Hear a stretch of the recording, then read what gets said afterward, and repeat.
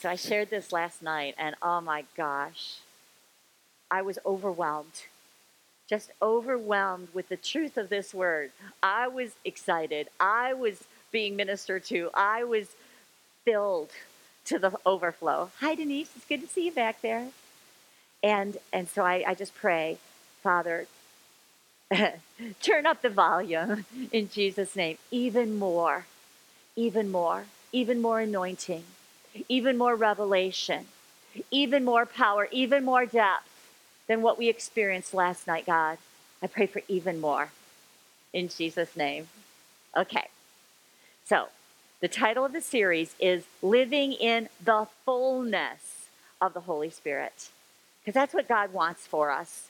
He doesn't want us to live with a little quota or a little measure, because He's given us the full measure, and that's where He wants us to reside.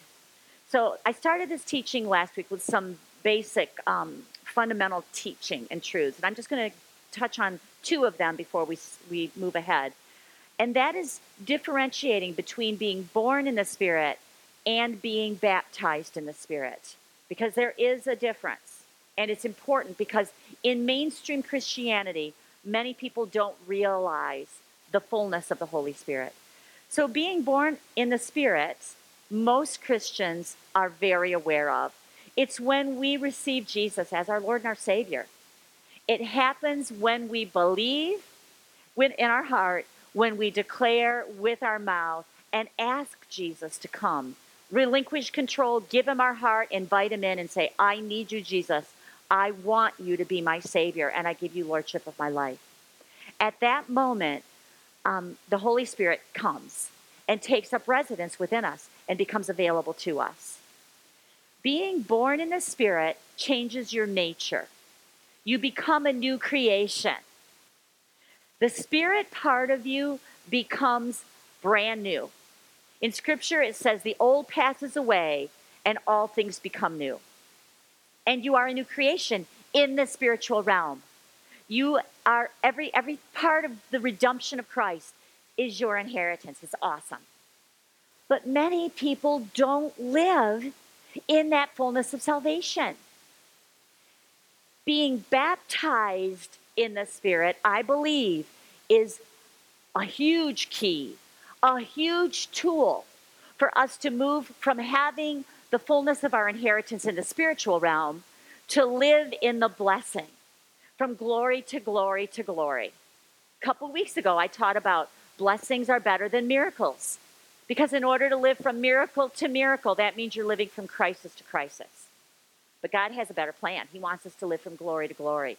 And I believe the baptism of the Holy Spirit is key. The Bible explicitly talks about the baptism of the Holy Spirit 7 times. It also gives evidence to the baptism of the Spirit many more times than that. But 7 times the words, the baptism of the Holy Spirit, are used. 4 of them are different accounts of the prophet John the Baptist, as he prophesies about Jesus. He says, as Jesus is coming to be baptized, he said, I baptize with water, but someone who is so much greater than me is coming, and he will baptize you with the Holy Spirit. 2 of those accounts say the Holy Spirit and fire. And then Jesus himself says that, yes, John baptized with water unto repentance, but I am going to baptize. Wait, because in a short time, you will be baptized in the Holy Spirit. Jesus himself spoke that. In fact, I'm going to read one of them right now. This is Acts chapter 1, verses 4 and 5, and then verse 8. This takes place after Jesus has died and been resurrected, and he is just getting ready to ascend into heaven. He has spent 40 days on the earth in his resurrected form, and he comes together. He brings the people together. At this time, there are about 500 people assembled together. And being assembled together with them, he commanded them not to depart from Jerusalem, but to wait for the promise of the Father. That's the Holy Spirit, which he said, you've heard about from me. For John truly baptized with water, but you shall be baptized with the Holy Spirit not many days from now. You shall receive power when the Holy Spirit has come upon you, and you shall be witnesses to me in Jerusalem and in all Judea and Samaria and to the end of the earth. So, being born of the Spirit changes your nature. You have a new nature. But being baptized in the Spirit changes your ability, because you are endued with power from on high. So this week and next week, we're going to talk about the purpose of the power. We're going to talk about the baptism of the Spirit, how to receive it. We're going to go into depth on all of this, because we need to know ignorance is not bliss. People perish from lack of knowledge. People don't live in the fullness of what God has for them because of a lack of knowledge.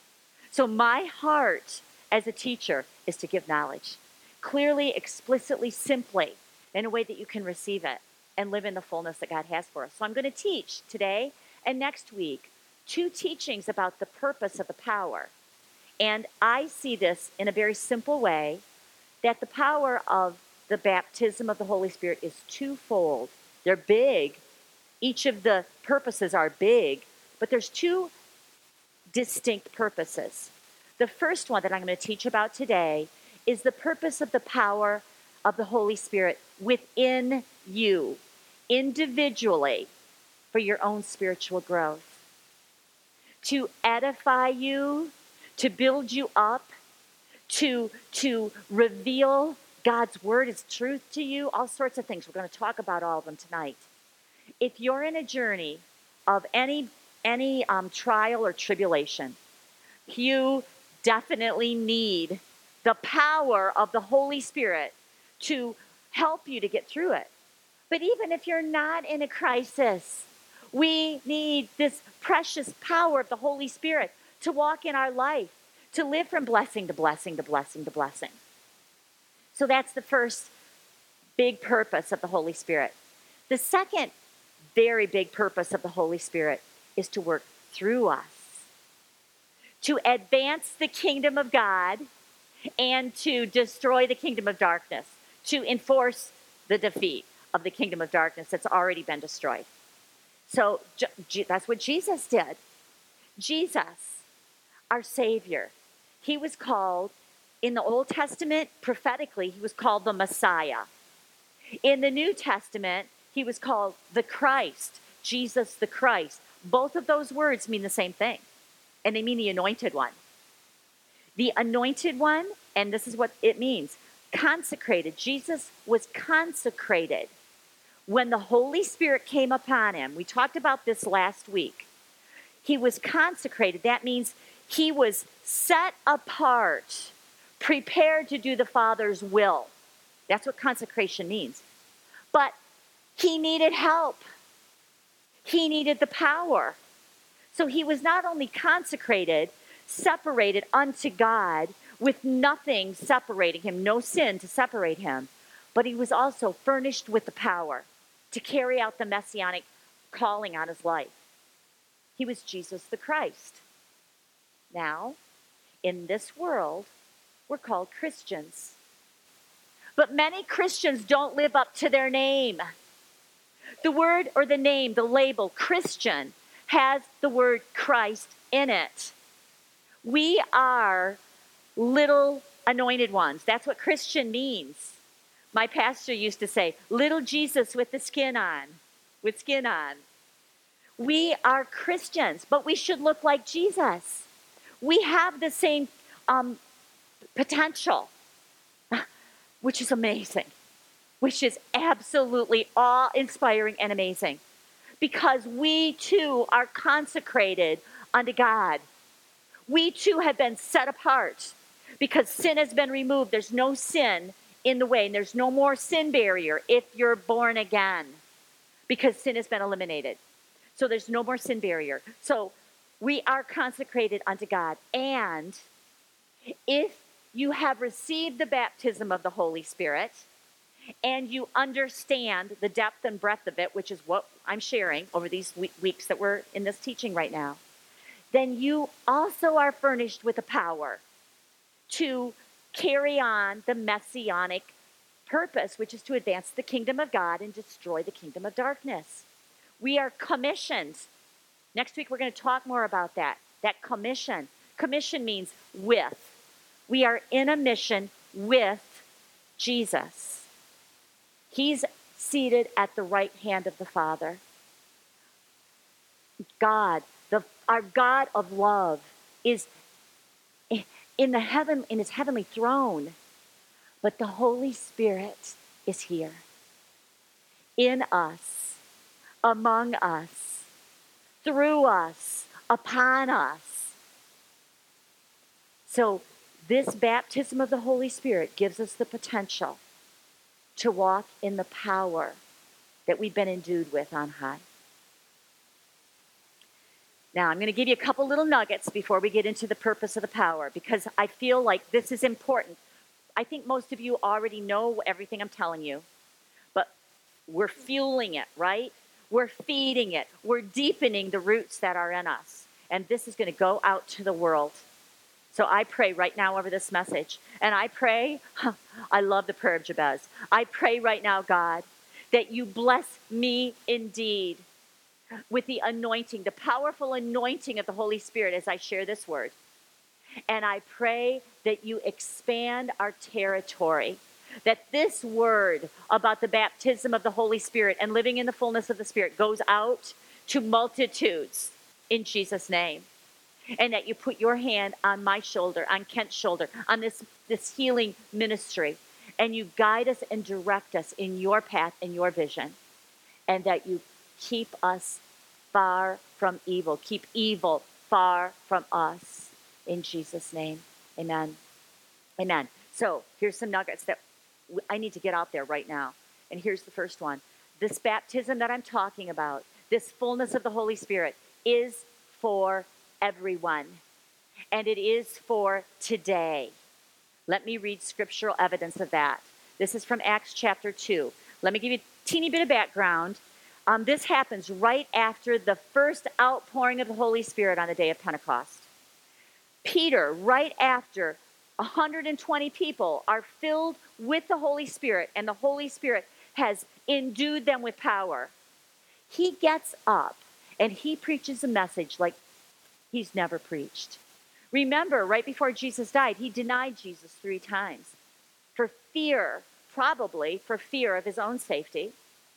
And yet, after the Holy Spirit has endued him with power from on high, he stands up and he preaches a word. He preaches Jesus. He preaches the gospel of Christ in such a, FaceTime with my son. Sorry, buddy. I'll talk to you later.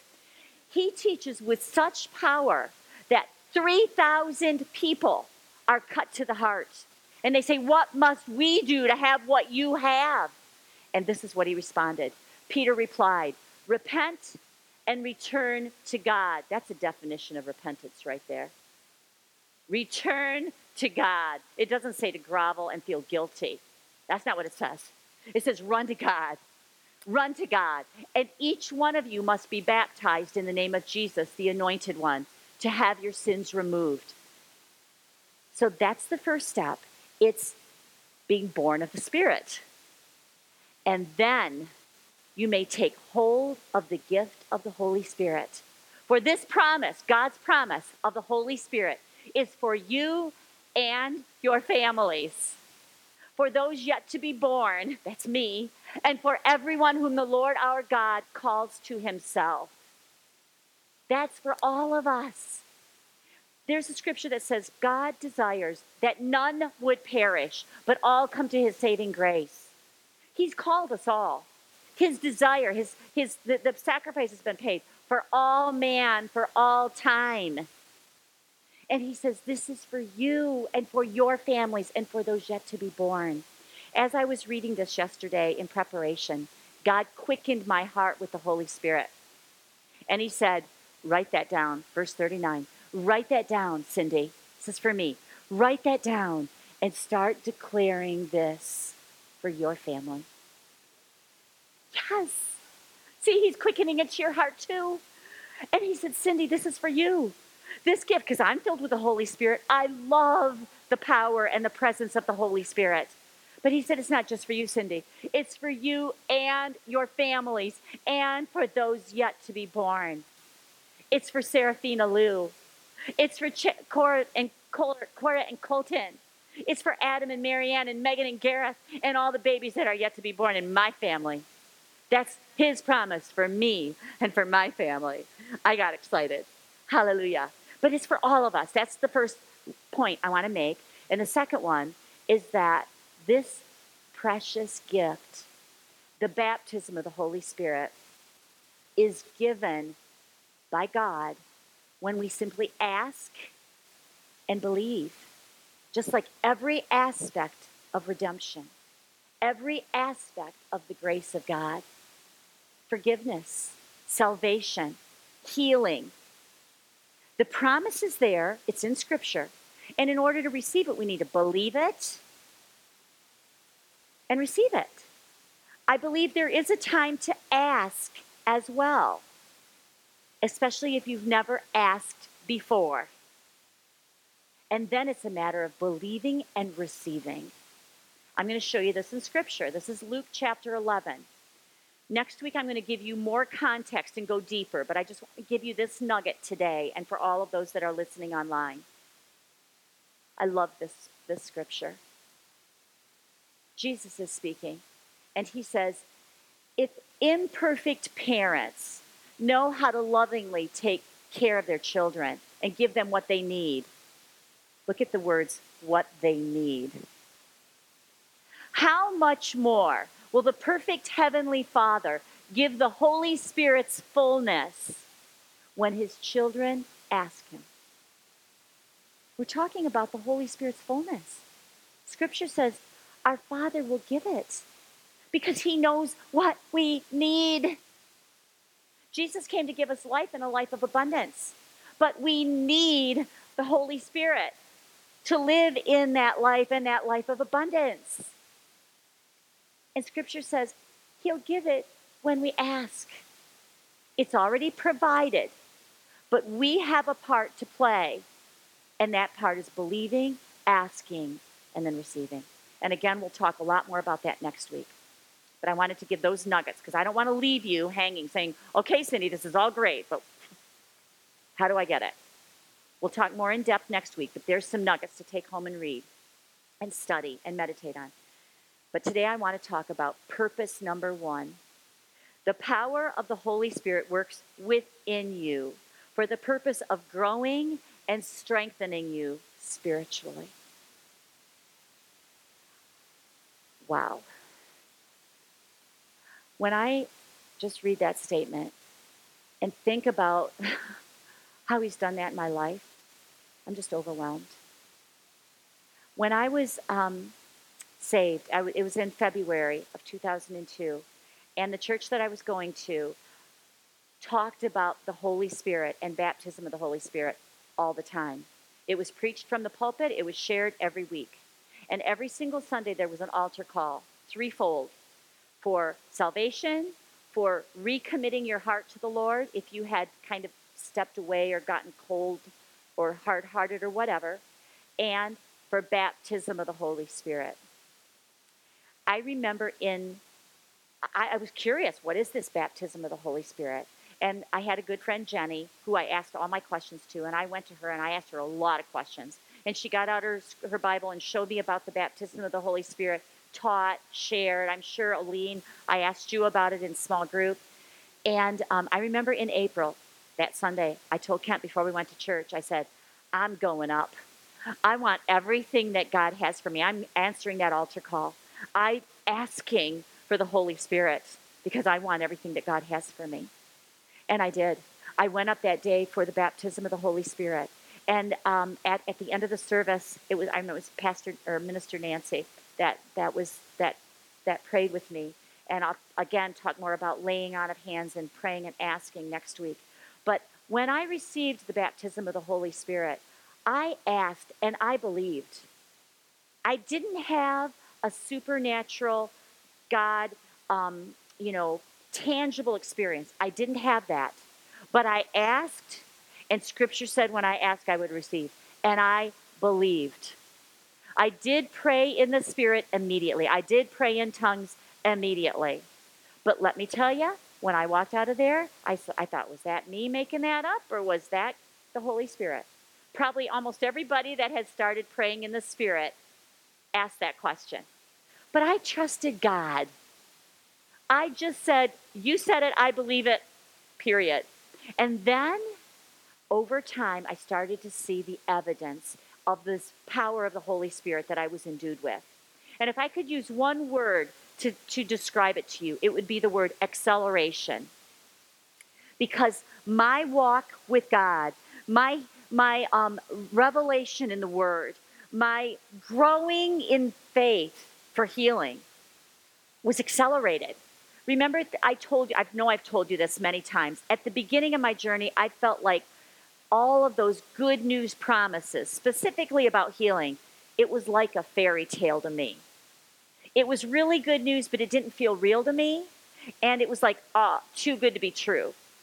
But after I was baptized in the Spirit and I was meditating on the Word, reading the Word, praying, having a new prayer communion with God, that faith was just accelerated to the point where within a month or two or three, I was so on fire that you couldn't be in a room with me without me talking about God and the Holy Spirit and this and that and the other thing. Probably the person that heard a lot of it, not the most, but a lot, was the principal of my school. And she wasn't born again. And she certainly wasn't filled with the Holy Spirit. And by the fall, because I couldn't keep quiet, and she was a good friend of mine as well. I couldn't keep quiet. I was telling her everything that God was showing me. I had all these God incidences in my life. And I knew it was God. They were too coincidental not to be him. And I would go and I would tell her the next thing, and I would tell her the next thing, and I would tell her the next thing. That fall, one day, I kept asking, do you want what I have? Do you want to, I'll pray with you right now. And she would always say, no, I'm not ready. I don't understand. I need to think about this. I need to, anyway, mid-fall, I was back at school. I was healed by then. And one day she met me in the hall and she said, Cindy, can you come into my office for a minute? I want to talk to you. Well, whenever she said that, it was always school stuff, right? Kids stuff, whatever. I mean, she all the time, because I was a learning consultant. So we talked about school stuff all the time. So I said, sure. So I went in her office. She closed the door. She said, will you pray with me for salvation? Yeah. Is that cool or what? And oh my gosh, I was just overwhelmed. And then about, I don't know, a few months later, met me in the hall again. She said, Cindy, do you have a minute? Could you come in my office? I went in her office. She shut the door. And she told me about being filled with the Holy Spirit. Yeah. Yeah.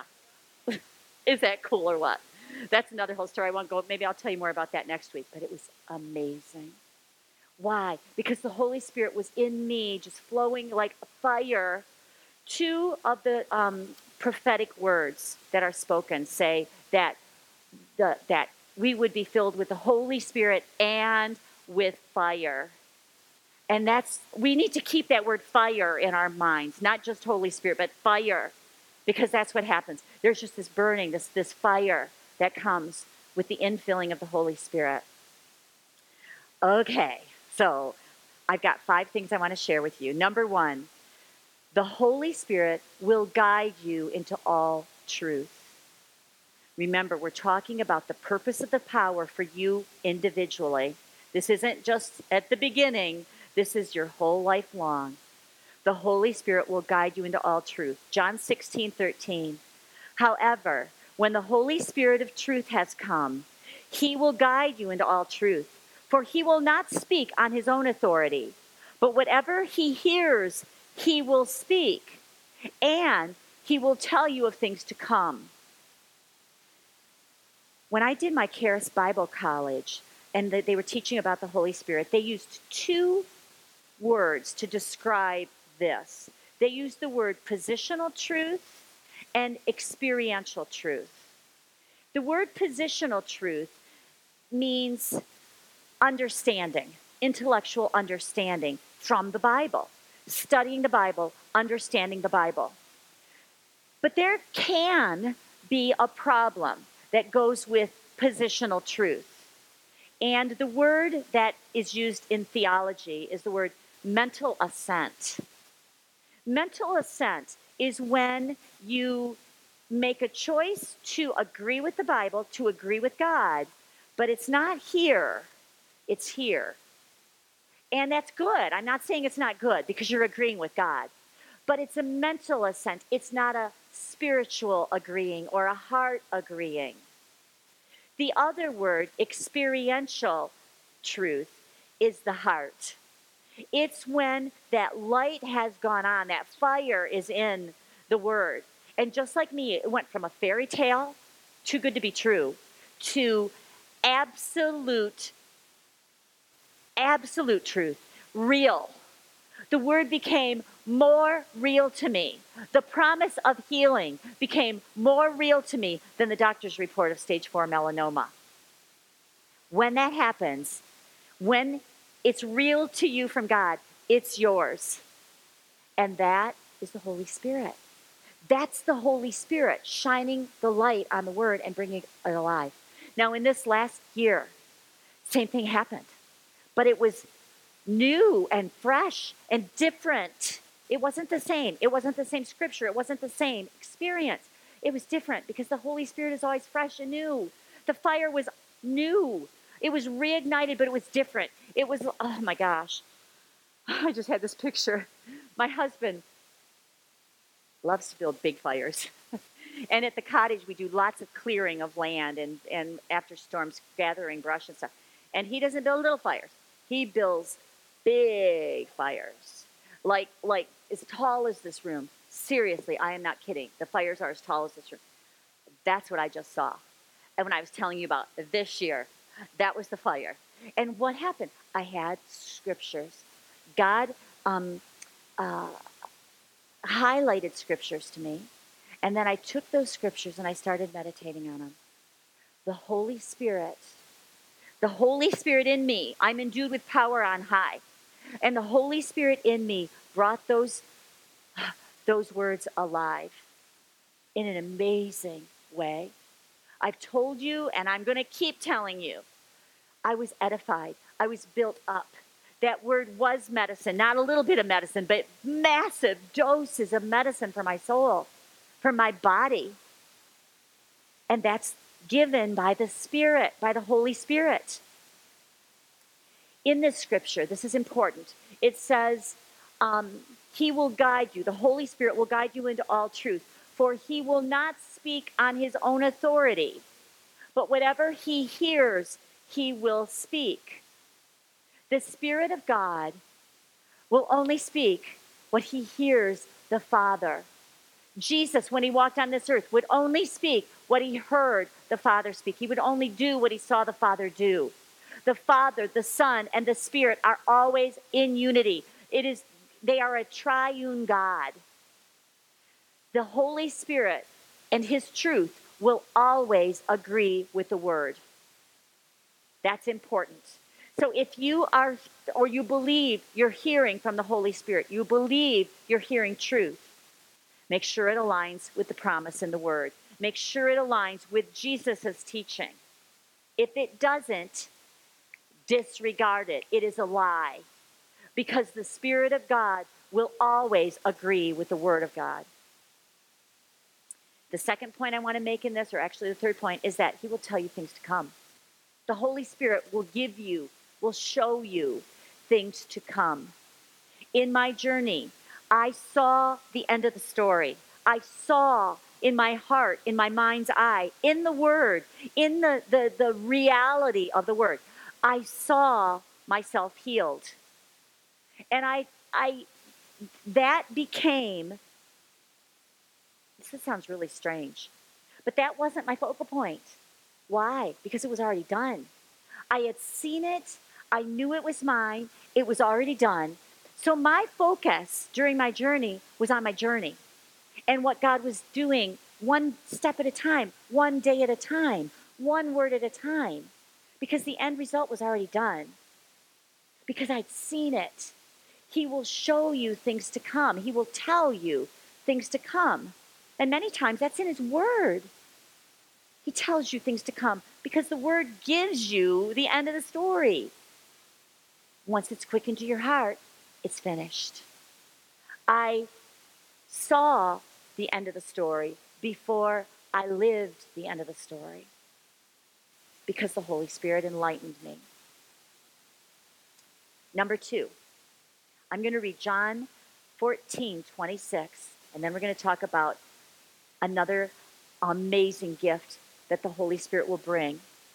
But the Helper, the Holy Spirit, whom the Father will send in my name, he will teach you all things and bring to your remembrance all things that I said to you. So the Holy Spirit is our teacher. Last week when we looked at that acronym, catch us, remember, there's a T in there because he's your teacher.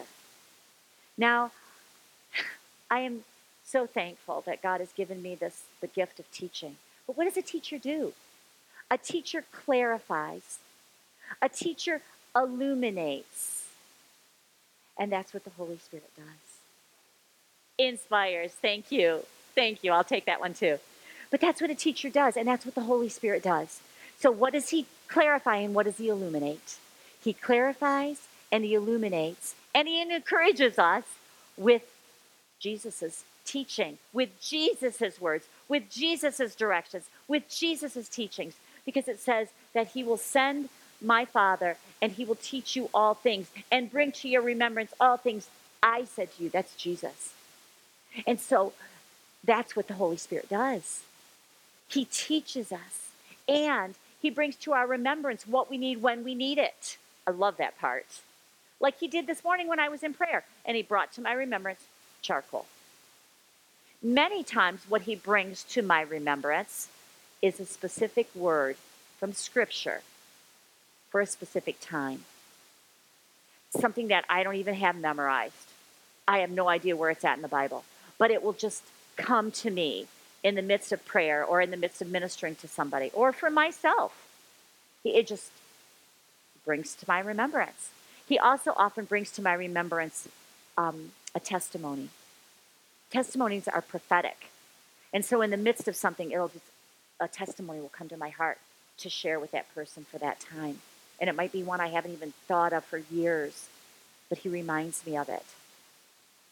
So Jesus tells us that the Holy Spirit will teach us everything and will remind us of everything that he has told us. This teaching, this clarifying and illuminating, will bring wisdom. We need wisdom.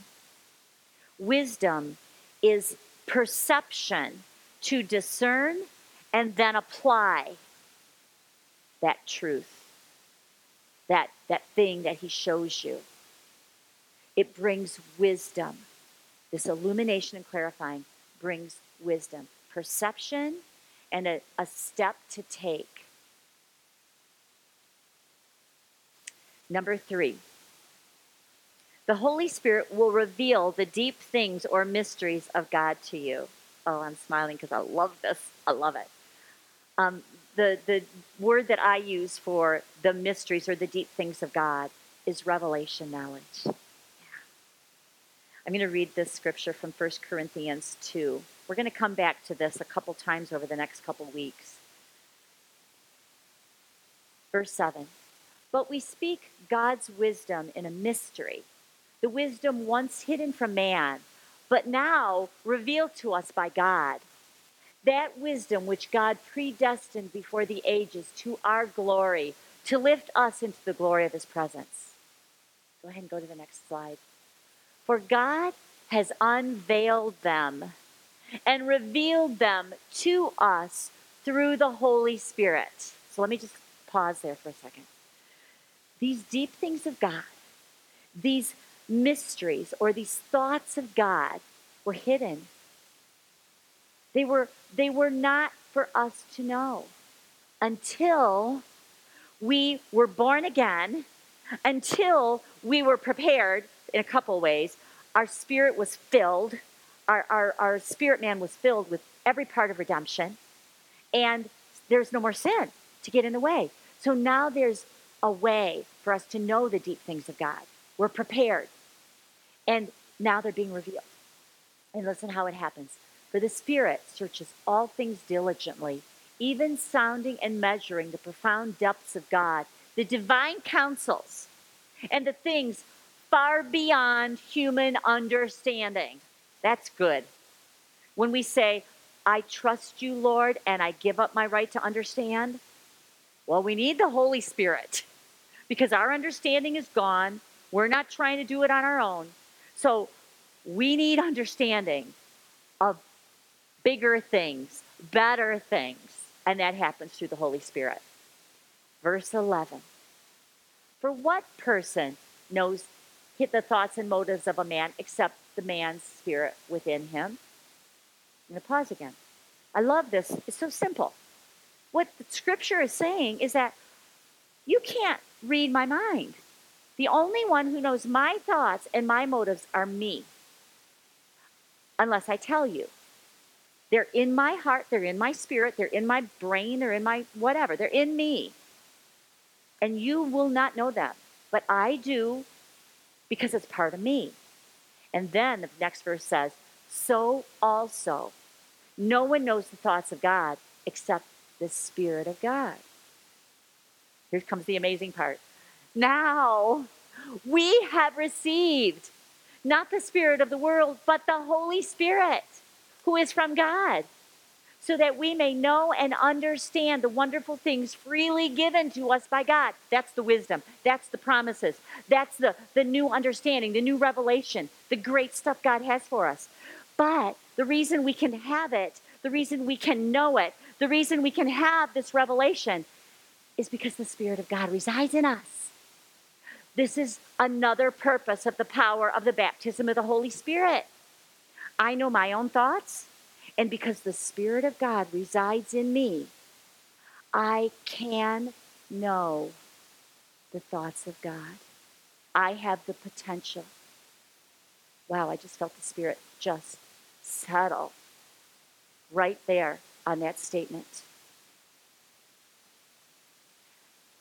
I was thinking about this yesterday when I was preparing, and when I get revelation, I get bits, I get pieces, I get an aha on a certain topic for a certain thing. It's usually subtle. It's usually just what I need when I need it, but it's not everything. God is so good. He's such a gentleman. He gives us what we need specifically at that moment in time. If we had everything, we would probably be completely overwhelmed. But he reveals it to us. It's in us. The Spirit is in us. And he reveals to us what we need just when we need it. Just like he did with me yesterday, today, when he said, this promise of the Holy Spirit, Cindy, it's for you and your family and for those yet to be born. Romans 8, verse 16. Oh, thank you, Jesus. Thank you, Jesus. The Spirit himself thus testifies together with our own spirit, assuring us that we are children of God. I'm going to break this down. The word testifies.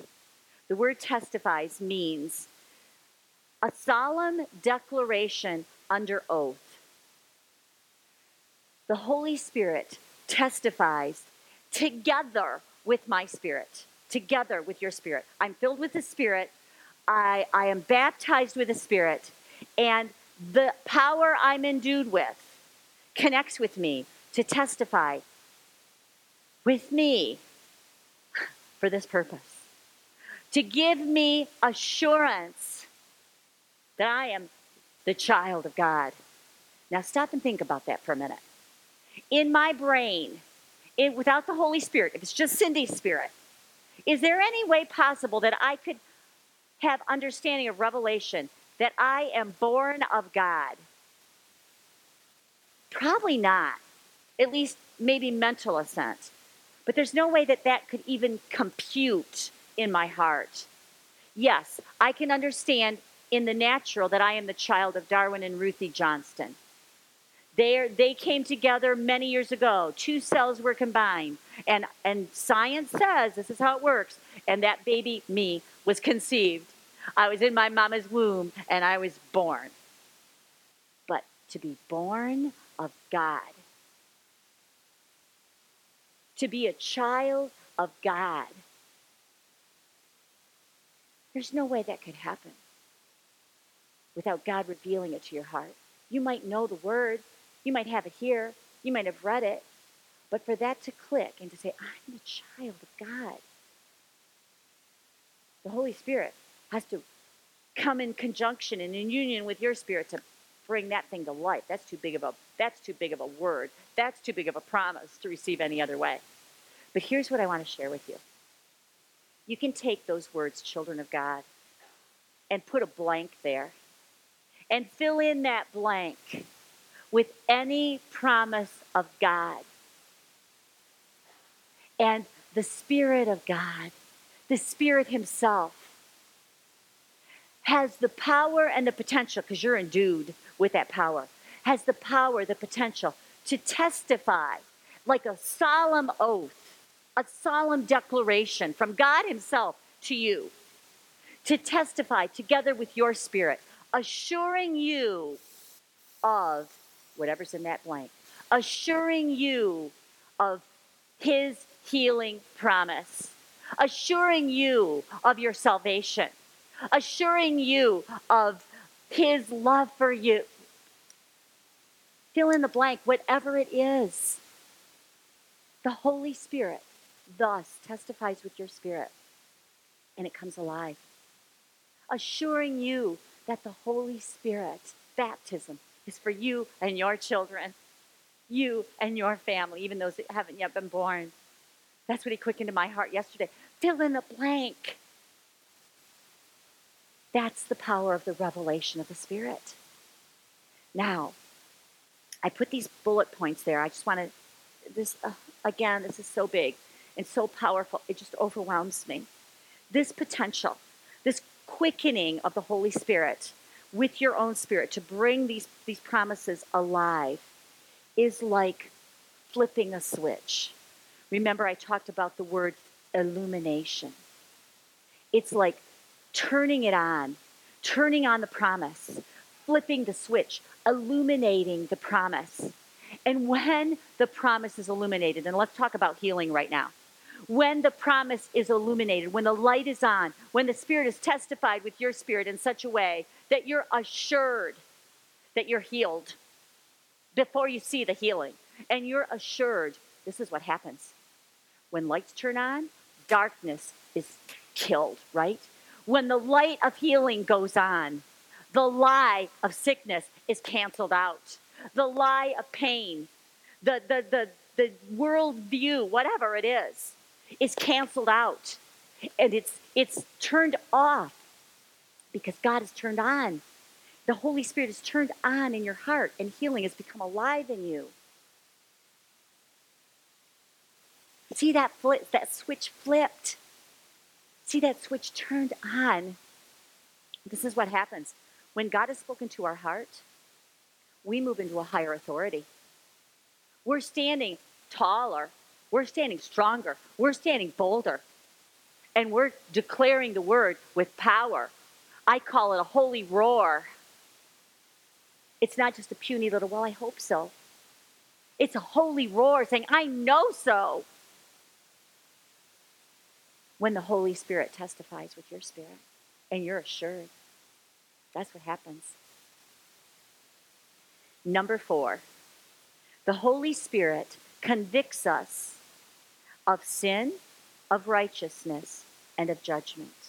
I'm going to read John chapter 16, verse 7 through 11, and then get ready to hear some really good news. But in fact, Jesus is speaking, and He says, it is best for you that I go away, because if I don't, the advocate won't come. If I do go away, then I will send him to you. And when he comes, he will convict the world of its sin and of God's righteousness and of coming judgment. Verse 9, the world's sin is that it refuses to believe in me. Righteousness is available because I go to the Father and you'll see me no more. Judgment will come because the ruler of this world has already been judged. So as Jesus is giving us the promise of the Spirit and the power that we'll be endued with, he talks about this.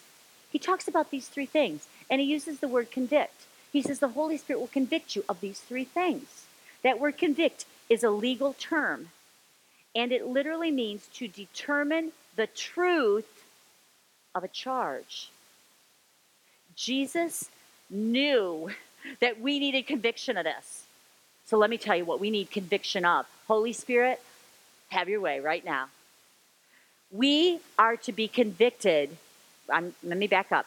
The world, it says, verse 9, the world is to be convicted of sin. Not believers. Believers are in the world, but we're not of the world. Believers, when we have received Jesus as our Savior, have been saved from sin. Already, we have been saved from the power of sin. We've been saved from the penalty of sin. But the world hasn't. The Holy Spirit will convict the world of the real nature of sin and their need for a Savior. Let me say that again. This may be the first time you've heard this. The Holy Spirit will convict the world. Can you go back one screen, please? I want to read the verse right before this. I'm sorry. I must have been wrong. I'm sorry, honey. Let me find it. Okay, verse 8. And when he comes, he will convict the world of its sin. And then in verse 9, the world's sin is that it refuses to believe in me. I believe in him. Do you believe in him? Sin is no longer an issue for us. Listen to this. The world's sin is that it refuses to believe in Jesus. Notice that word sin is singular. It doesn't have an S on the end. There is only one sin that sends people to hell, because the sin issue was paid for through Jesus and his blood. And the sin is not believing in Jesus. But we were there once. Every one of us had to make the decision for ourselves to believe in Jesus and receive. We needed to be convicted of our need of a Savior. We needed that. And the Holy Spirit did that for us. Listen to this. I realized this several years ago. There is no sinner's prayer in the Bible. It never says to receive Jesus that you need to confess all of your sins and it doesn't say that. It says many times in Scripture, believe and you will be saved. In Romans 10 it says, believe in your heart that Jesus has died and been resurrected from the dead, and you will be saved. Believe in your heart and confess with your mouth. It never says, confess all your sins. When the jailer is saying, what must I do to be saved? Believe. Why? Because once we're born again, all sin issue has been completely taken care of. But the Holy Spirit does convict the world of sin. Secondly, the Holy Spirit will convict us of God's righteousness. Let's look at righteousness, verse 10. Righteousness is available because I go to the Father and you will see me no more. We need to be convicted of righteousness, of God's righteousness in us. 2 Corinthians 5:21 says, for he made him, Jesus, who knew no sin, to be sin for us, that we might become the righteousness of God in him. We need that conviction, friends. We need to know that we know that we know that we're righteous. My pastor would say, we need to be righteousness conscious instead of sin conscious. We're no longer polluted by sin. Sin has been eliminated. We're white as snow and will always be white as snow. Jesus was saying, my children, you need to know your righteousness. You need to know who you are. It's your state of being. It's who you are. This scripture about the Holy Spirit really delves deep into being born of the Spirit, because this is who we are when we're born in the Spirit. And the third thing that the Holy Spirit will convict us of is the judgment of Satan. When we read this, this scripture is so misinterpreted. But this is talking about the judgment of Satan. Look at verse 11. Judgment will come because the ruler of this world has already been judged. We need to know that Satan has been defeated. Now, when Jesus was on that cross, dying, the enemy thought they'd won. That Satan and his cohorts thought they had won. So here was this Messiah. He came to the earth. He had done his miracles. He'd done his signs. And they were going to wipe him off the face of the earth. But it didn't work, because the opposite happened. Let's look at Colossians. I love this word. Colossians, I believe it's chapter 3. There it is, chapter 2.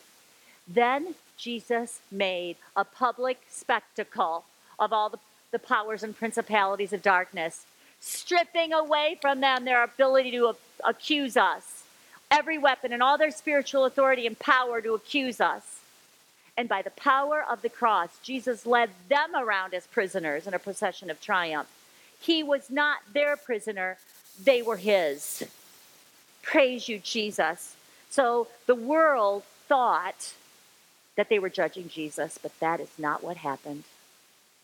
In the Passion Study Notes, this is what it says. This word implies that between the day of crucifixion and the day of resurrection, while in the spirit realm, Jesus destroyed death. He destroyed the powers of darkness and every work of the enemy through the blood of his cross. All the enemy's weapons have been stripped away from him. He's disarmed. He has no more weapons. And now, me, you, us, the church, we have authority in Christ to enforce this triumph upon the dethroned rulers of this world. But we need conviction of that. The Holy Spirit will convict us of that truth.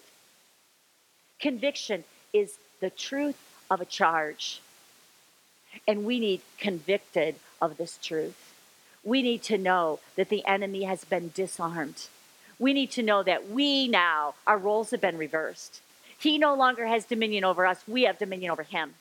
And we need to stand up in that role, because that's where victory comes from. So if you're talking about living from blessing to blessing, if you're talking about being endued with power to defeat cancer, to defeat pain, to defeat depression, whatever it is, we need to stand in authority, because the enemy has been defeated. Cancer has been defeated. Depression has been defeated. Pain has been defeated. But we need to stand up and enforce that defeat. So in the little box on your paper, it says, your sin has been dealt with. Your righteousness is in Christ. And your enemy has been eternally defeated. Is that good news? Amen. I pray right now that that is so deep in your heart that it just overtakes you. If that's the first time you've heard that piece of teaching about being convicted of the world, being convicted of sin and of righteousness and of judgment, Go back and listen to it again and again and again. Read those scriptures again and again and again. Because people have bought the lie that it's the opposite of what I shared. I'm not even going to go there right now. And because of that, they're not standing up in who they are. They're not standing up in their true identity with Christ. Number 5, this is the last one I'm going to share. The Holy Spirit builds you up, uplifts you spiritually, and energizes your faith. This is such good news. We need this. We so need to be built up. In Jude, chapter 1, there's only one chapter, verse 20 and 21. I'm going to read the scripture and then we're just going to break it down. But you, beloved, building yourselves up on your most holy faith, praying in the Holy Spirit. Keep yourselves in the love of God, looking for the mercy of our Lord Jesus Christ unto eternal life. This could be a whole teaching, this one verse, beautiful verse. It starts with the word beloved. God's just loving on us. And in this verse, you'll see why. Because there's 3 amazing nuggets here that God is giving us. The first one is our potential for being built up in our most holy faith. To have your faith built up, to have your faith strengthened, to have it energized. But we have a part to play. And it has to do with the power of the Holy Spirit in us. It talks about praying in the Holy Spirit there. Praying in the Holy Spirit, that's referring to praying in tongues, praying in your prayer language. And when we pray, we're going to talk a lot more about that in the next 2 weeks. When we pray in our prayer language, we're edified. We're strengthened. We're built up. Praying in tongues comes with the baptism of the Holy Spirit. And with this precious treasure, it's not a gift of the Spirit. It is a gift. The gift of the Spirit, the gift of tongues is, I'm going to distinguish between the gift of tongues and building yourself up, praying in the Holy Spirit. We're going to talk more about that next week. But praying in the Holy Spirit has the potential to edify us. That word edify means to make progress. It means to lift or to rise higher and higher like an edifice. The word edification and edifice have the same root word. An edifice is a large building that is bigger than all the others, and it is imposing in its appearance. So think of this. A couple weeks ago, I was talking about the spies going to the promised land. They were told to possess the land, but when they went to the land, they saw the giants. And they saw themselves as grasshoppers. But when we pray in the Holy Spirit, the opposite happens. Because we get built up. We make progress spiritually. We see ourselves differently. And we see the enemy differently. And instead of seeing the enemy or the cancer or the pain as a giant, we become the giants. And the enemy becomes the grasshopper. We change roles. That's our right role. That's our true role. But praying in the Spirit builds us up into that position. So that's the first part of the scripture. Build yourself up. Energize your faith. Build yourself up by praying in the Spirit. But that's not where it ends because there's a comma. And after the comma, it says, keep yourselves in the love of God. And that word keep, this is important. It means to attend carefully. It means to take care of, to guard, to observe the love of God. Love is everything. God's love is everything. Faith works through love. Faith works through knowing God's love. So the Holy Spirit, oh, thank you, God. The Holy Spirit thus testifies with our own spirit, assuring us that we are loved. Keep it. Guard that truth. Nurture it, feed it, water it by meditating on his love for you, by letting him love you. Just like that song we began this evening with, saying, God, you are here. You are here. You are near. And just knowing that he loves you. So that's the second precious gift in the scripture. And then the third one is after the next comma, looking for the mercy of the Lord Jesus Christ unto eternal life. That word looking has nothing to do with your eyes. It means to accept or to receive.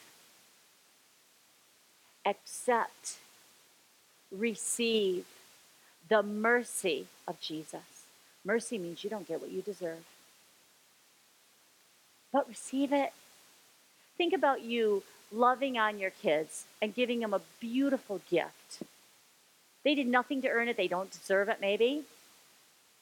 But you love them. How would you feel if they didn't accept it? You would be disappointed. You would be probably hurt. You may be angry. You want your children to accept these precious gifts you give them. Jesus paid such a great price. We don't get what we deserve. He wants us, that word looking means accept, receive the mercy. When people say, I'm not good enough, I'm not worthy, I've done too much, and they qualify the gift of Jesus and say, no, I can't receive it, I'm not worthy. That is a subtle form of pride. And that hurts the heart of the Lord because he paid such a great price, and yet they're not accepting it, they're not receiving it. Look, accept the mercy of our Lord Jesus Christ. The next word is unto. That word unto means which will bring you unto eternal life. When you accept, when you receive this mercy that Jesus Christ purchased for us, it will bring you unto eternal life. Forever Zoe. Eternal life. Eternal. Everlasting. Without end. Never to cease. Forever Zoe.